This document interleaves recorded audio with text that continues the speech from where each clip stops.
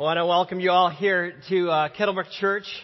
We are in our annual march towards Christmas on this Sunday as we look forward to and kind of prepare our hearts and our homes for the celebration of the birth of Jesus the Messiah, the promised one of God. And to do that, we're going to take a few weeks and look at this ancient prophetic book in the Old Testament called Zechariah. So if you have a Bible, you will find Zechariah on page 668 in your Bibles. We're going to read the passage that Russ just got done reading for us.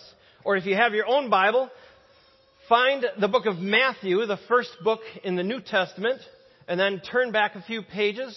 You'll go through the prophet Malachi, and then you'll land on Zechariah. And we are going to be reading from Zechariah chapter 1 this morning. Now, I have a confession to make this morning. I love my life. I love what I get to do. I love the people that I work with, for the most part, with a few exceptions. I love the elder board. We have an awesome elder board. I love my wife. Okay, my wife and I, we get to be on the same staff together. We get to do ministry together. We get to lead a small group together. And I love the season that we're in as a family right now. We have 2 kids that are away at college. They're working. They're paying for their own college. And they come back occasionally. They actually like and enjoy coming back home to visit with us. And our kids, all 3 boys that we have there, they actually enjoy being with one another. We've made it to this great season in our life. And I just love where we're at right now. I just love my life. It's hard for me to imagine that I came very close to sabotaging this great life that I now appreciate and enjoy so much. You see, many, many years ago, when I was in college, I dated a girl pretty seriously for about 2 years. Her name is Chris. And we talked briefly about marriage. But because even back then I had this inkling, I had this hunch that someday I would be living internationally overseas as a missionary, and Chris didn't kind of share that same passion. She's like, I don't feel that same leading. We eventually called it off. And we broke it up. We still stayed friends, but we just kind of went our separate ways. Now, fast forward 2 years, and I meet this smoking hot red-haired gal who does want to be a missionary. And I'm like, hey, you want to be a missionary? You want to be a missionary with me? Because I wouldn't mind being a missionary with you, you know? So after some coaxing, we start dating and we get into this dating relationship. So about 6 months into our dating relationship, I am driving home from work. I live in Waukesha at this time. I'm driving home from work. Now, to back up, I have to back up a little bit. When I was dating Chris, although she was from Kenosha, she had a grandmother that lived in Waukesha. And during our dating years together, I got a chance to get to know this grandmother. So I'm driving home from work, and I drive by Chris's grandmother's house. And I'm like, oh, there's Chris's grandma's house. And I see, and I notice, and Chris's car is in the driveway. I'm like, Chris is in town visiting from the Twin Cities.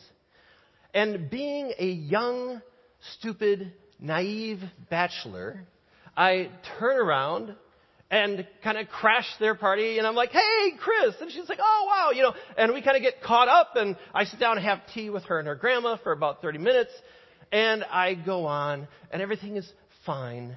No harm, no foul.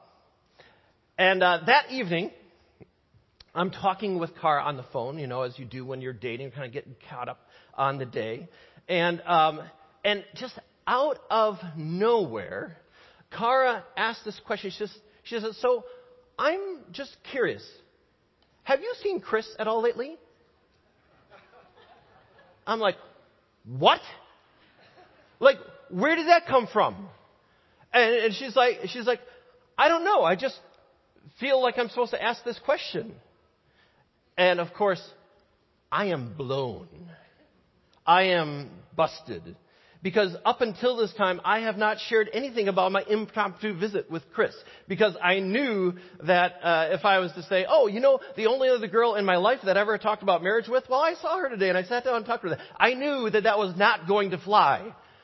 And believe me, it didn't fly at all, And I learned something. I learned something at that time. First of all, I learned that if I am going to have any chance of marrying this gal, okay, that I am going to have to stay on the straight and narrow, okay? Because at that time, I had to fess up to something that I had conned myself into thinking that was innocent and harmless to our relationship, but deep down inside, I knew would be hurtful to Kara and damaging to the trust that is so important in any relationship. And I learned that I had to stay on the straight and narrow in this relationship. And the other thing that I learned that God had outfitted Kara with like some sort of sixth sense. Okay? It's freaky. Okay? And I'm not kidding. Ask any one of our kids and they'll tell you, like, God wakes Kara up at the most inopportune times from their perspective, right? And they're like, if you're doing something wrong, it's only a matter of time before mom will find out. It's just inevitable, okay? But the biblical word for what I did at that point was repent. Because I had to wake up and realize that if I had any chance of winning this gal, I had to be completely above board. No game playing, no secrets, no breaking trust. I had to grow up and become a man of integrity. I often wonder what would have happened if I didn't learn that lesson. What if I continued to play the field, to do stupid things that were hurtful to Kara and harmful to our relationship? Eventually, because Kara has very strong boundaries, she would have, understandably, eventually dumped me. And I would have never, ever had a chance to enjoy and appreciate the wonderful life that I have right now.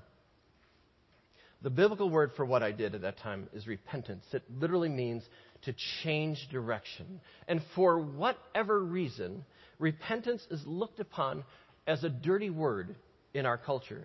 It means you have to own up to something. It means you have to admit failure, which for some people evidently is a fate worse than death, because so many people are completely unwilling to even entertain the idea of repentance.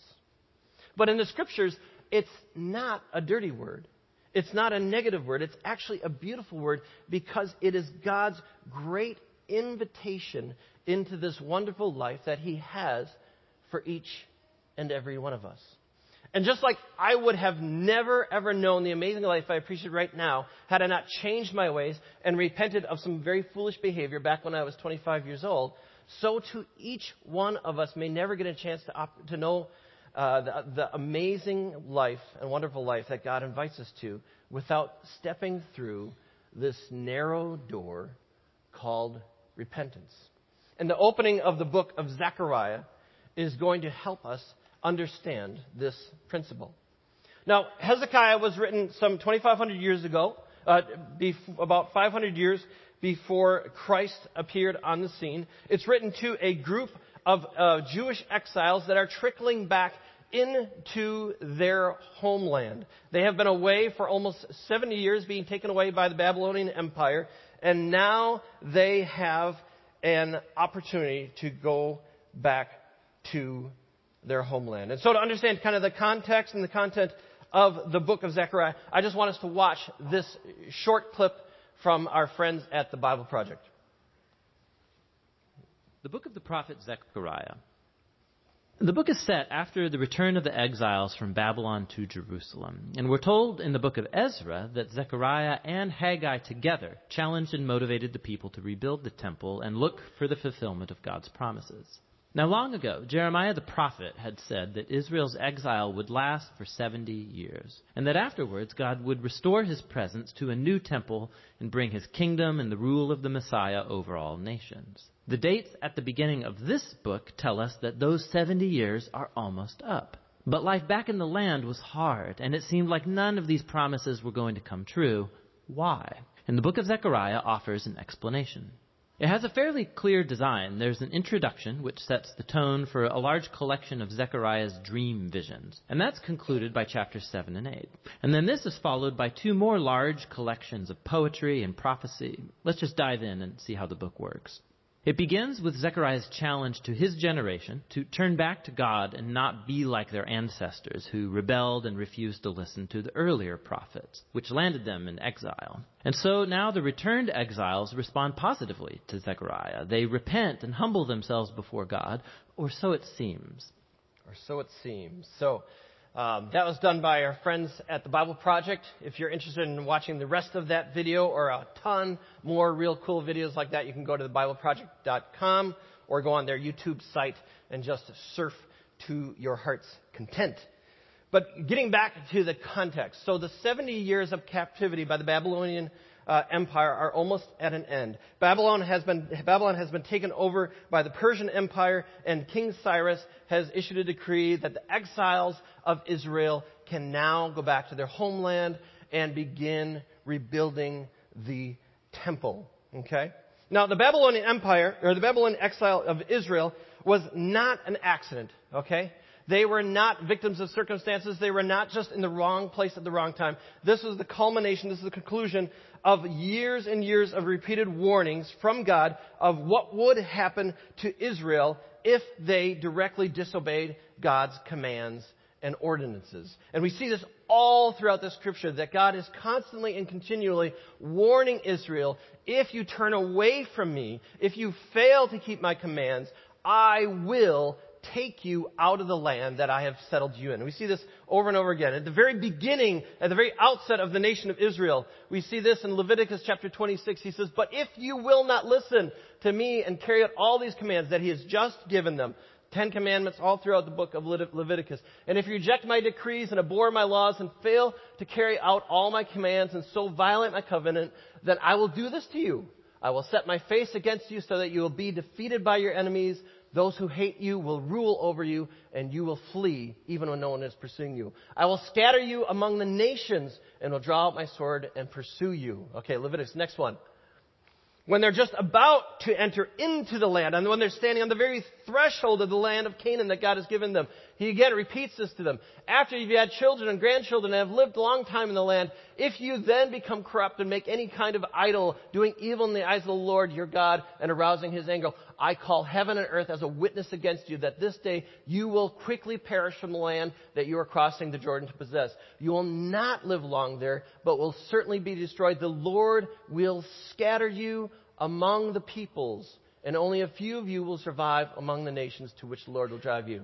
Next one. At the very zenith, at the very peak of their influence in the world, right when Solomon is dedicating the temple to the Lord, this is the reply that Solomon gets from God. He says, speaking to the whole nation here, but if you turn away and forsake the decrees and commands I have given you and go off and serve other gods and worship them, then I will uproot Israel from my land, which I have given them, and will reject this temple I have consecrated for my name. I will make it a byword and an object of ridicule among all peoples.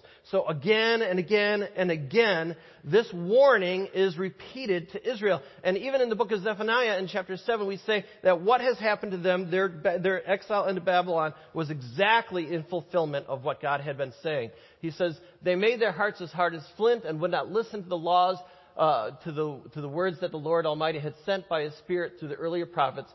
So the Lord Almighty was very angry. When I called, they did not listen. So when they called, I would not listen, says the Lord Almighty. I scattered them with a whirlwind among all the nations where they were strangers. Essentially looking back at what happened in the Babylonian captivity and saying, all this happened because they turned away from me and refused to listen to me and to follow my commands. And so the question that Zechariah is essentially asking the people who are returning now from Babylon, they're saying, are you going to be any different from your forefathers? And the Lord gives this great invitation to the people coming out of exile at the very outset of the book. kind of like framing everything that he's going to say next. And the promise is this: return to me, and I will return to you.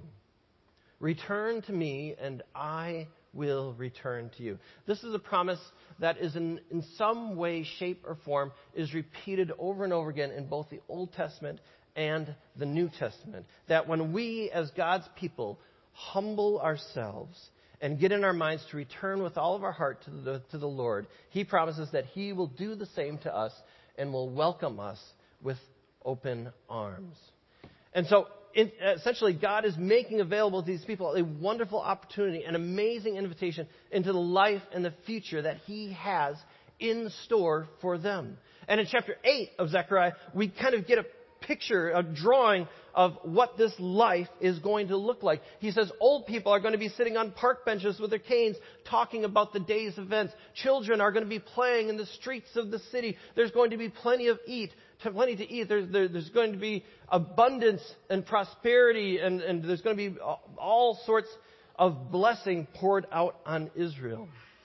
The Hebrew word that kind of encapsulates this life that Zechariah is painting in Zechariah chapter 8 is the word shalom. Okay, we constantly think of shalom as the word peace, but it's much more than that. It's when everything is as it should be, when everything is in order, when your world is right. Okay?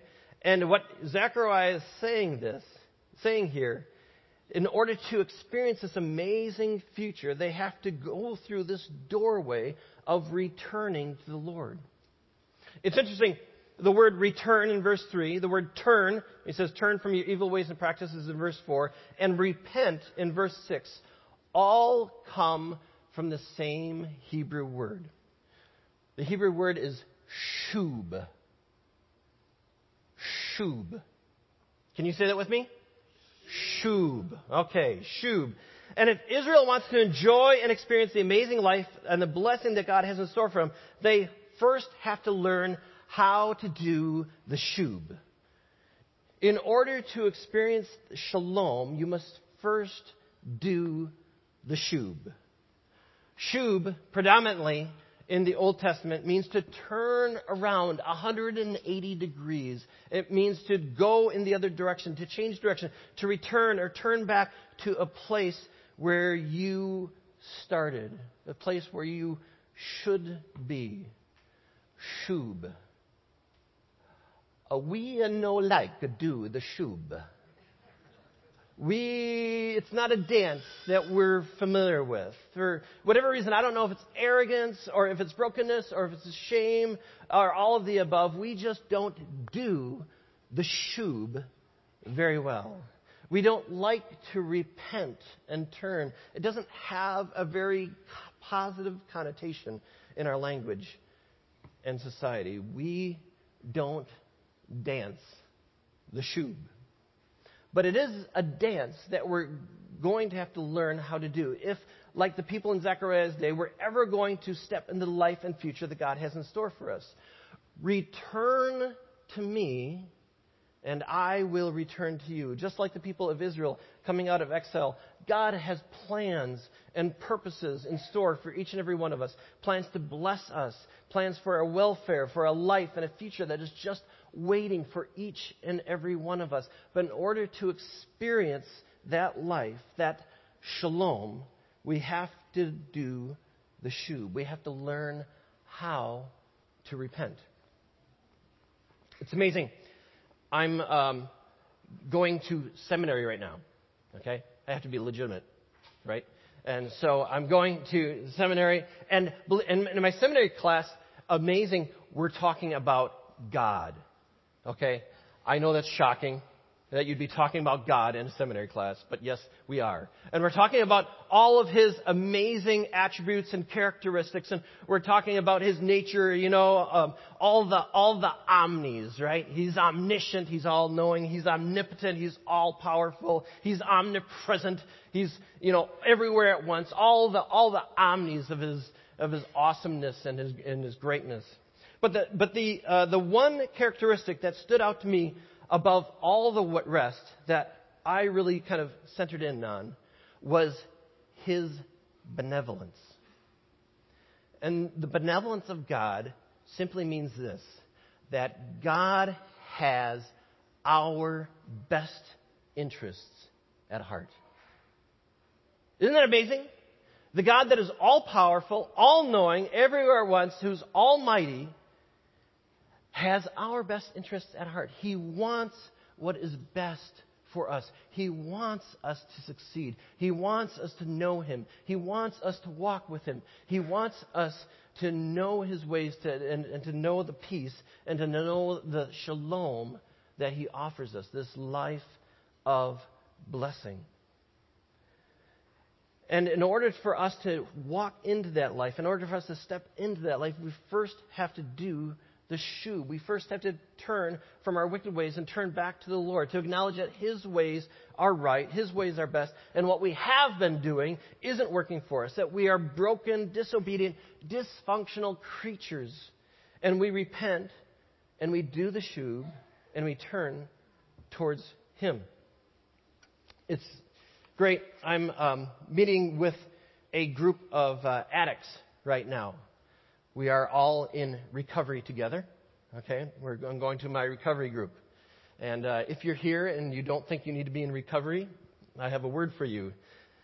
Denial is not a river in Egypt. Okay? We are all in recovery of something, okay? Because we're human beings.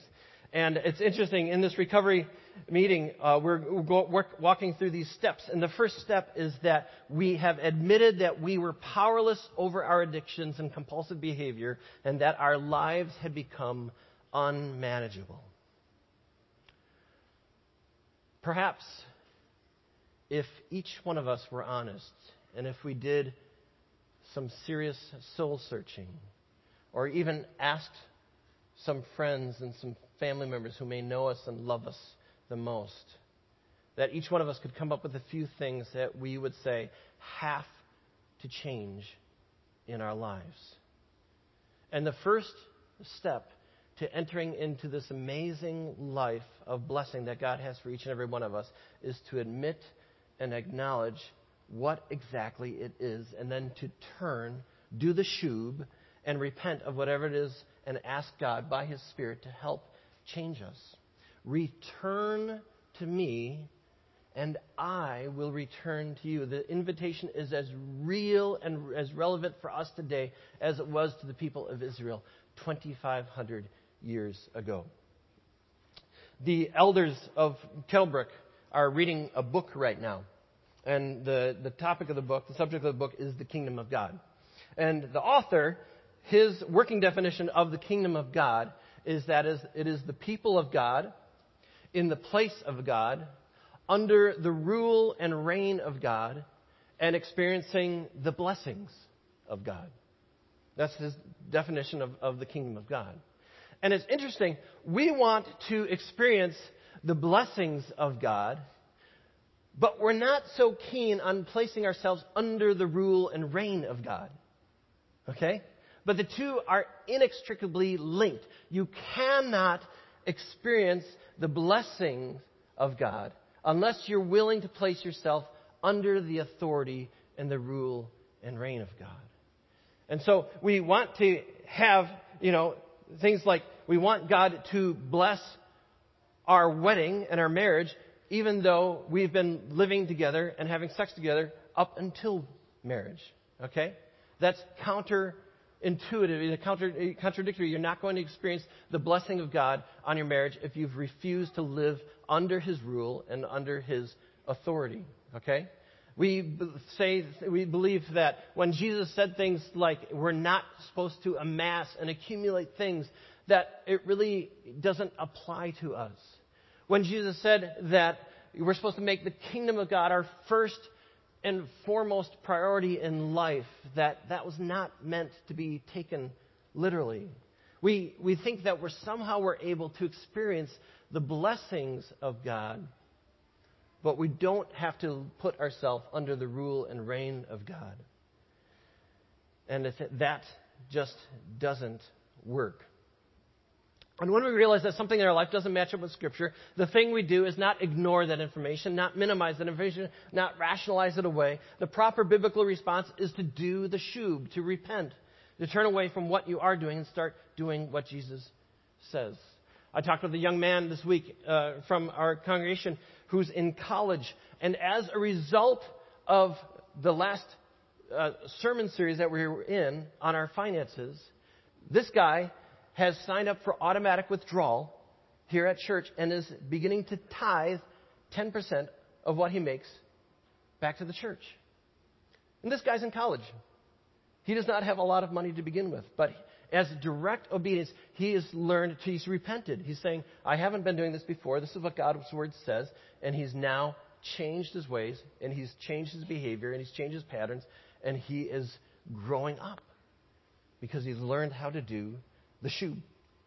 It's interesting. One of Jesus' first messages when he began preaching was, do the shub. Repent.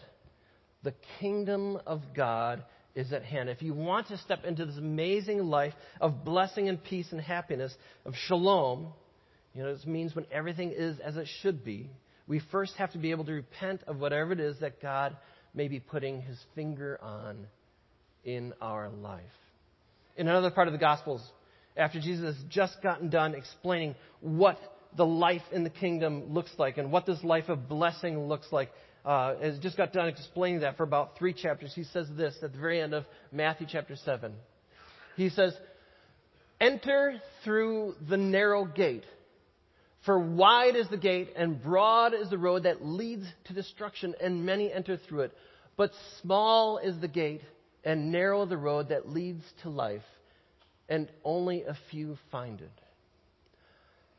I would like to submit to you that the narrow gate and the narrow road that Jesus is talking about here is the narrow road of repentance, of turning back from God, turning from whatever it is that you've been doing, humbling yourself and saying, God, I want to return to you with all of my heart. And if we return to him, he promises to return to us. Now, this is not just a one-time, I've accepted Christ as my Savior type of deal, but it's an ongoing lifestyle of constantly, continually repenting when God's Spirit indicates that something in our life doesn't measure up with the commands of Scripture and the way of Jesus.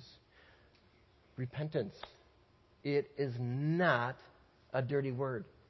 It's not a negative word. It's actually a beautiful word because it's God's great invitation to this wonderful life that he has for each and every one of us. The doorway into the kingdom we all need to walk through and to experience it more and more. I have a friend. His name is Tim. And long ago, Tim was living the good life. Tim had his own business. He was making 6 figures. He was traveling the country all over the place. And he was living the dream, as they say. Tim was living the dream. But Tim was living a lot of other stuff besides living the dream. He was living a lot of infidelity because he liked having different mistresses and ladies wherever he traveled throughout the country. And one thing led to another.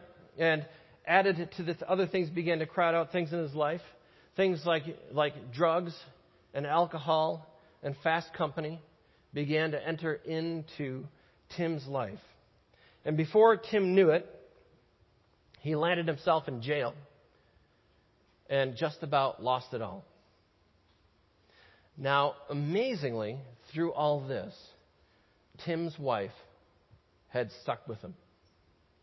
And while he was sitting there in jail, Tim got a chance to do a lot of reflection and a lot of thinking and a lot of repenting. And after he got out, he reached out to a friend of his, a guy named Downtown Harrison. Some of you guys might know him. And Harrison taught Tim how to do a new dance. He taught him how to do the shub. And he led him to faith in Jesus Christ. And Tim went back to his wife and repented. And the two of them have begun to learn to do this dance of the Shub together, because she had some repenting to do herself. She was doing a lot of codependency and enabling of Tim's behavior, and so she's learning to do some repenting of herself. But together, they're being discipled. Together, they're going to recovery. They're going to just about every single marriage conference that they can get their hands on.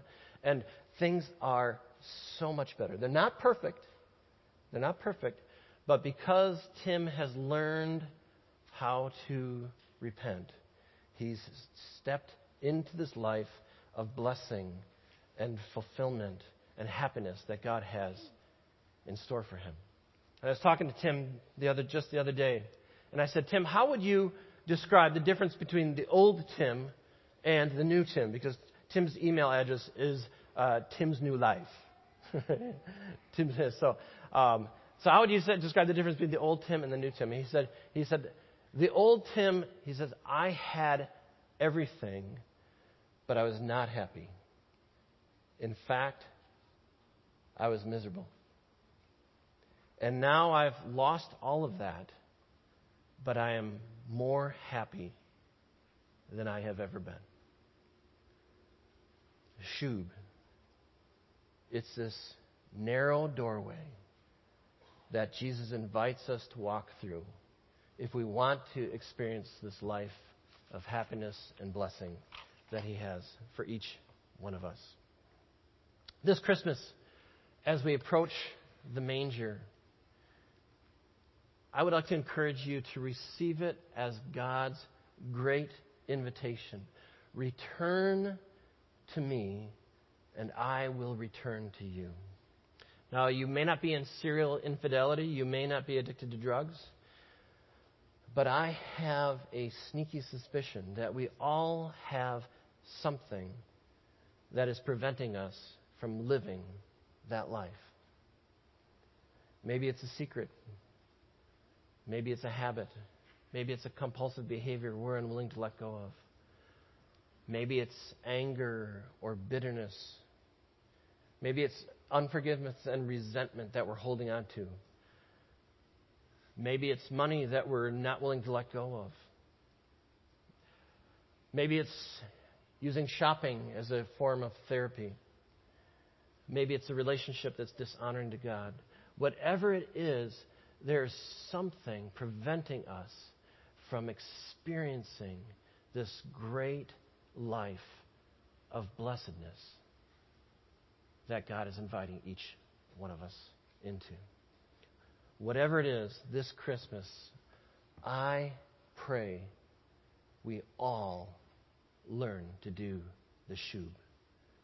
Return to me, declares the Lord Almighty, and I will return to you. Let's pray.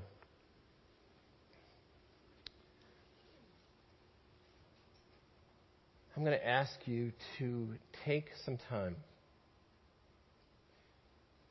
to reflect and just talk to God at the very threshold of this Christmas season. Ask God, what might it be that might be preventing you from experiencing all that he has for you? This future of abundant life that he has in store for each and every one of us. Jesus said, I have come that they might experience life and have it in every sense of the meaning of the word, have it to its fullness. But in order to experience that life, we need to walk through this narrow doorway of repentance. I'm going to ask each and every one of you to just take some time and ask God to reveal what that might be by his Holy Spirit in your life.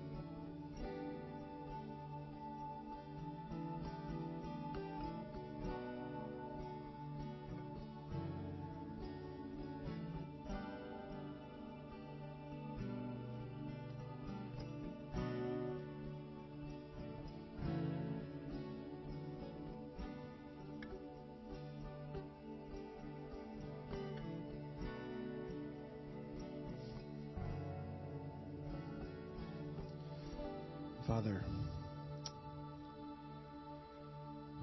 we come before you together. Because while we individually need to repent, you know that we also need to repent as a family together. That while we individually need to acknowledge the ways in which we are selfish and self-seeking, the ways in which we have not remembered you individually, we also confess together.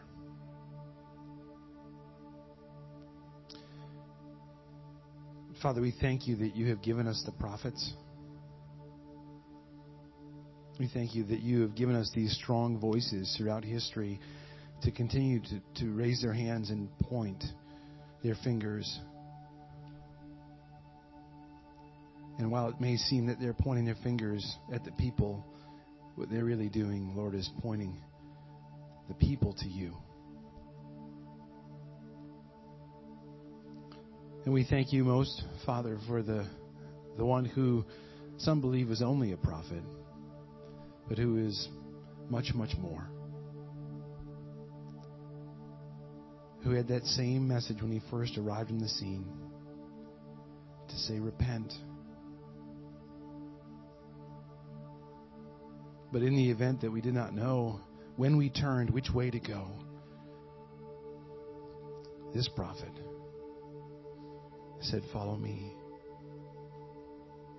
for I am the way. He's not just a prophet.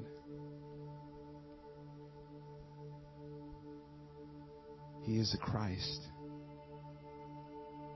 He's the Messiah, the Anointed One. Father, we know that in the midst of even turning, we will not be faithful in that. And so we thank you for the joy and the hope that we can have in He who is faithful, Jesus.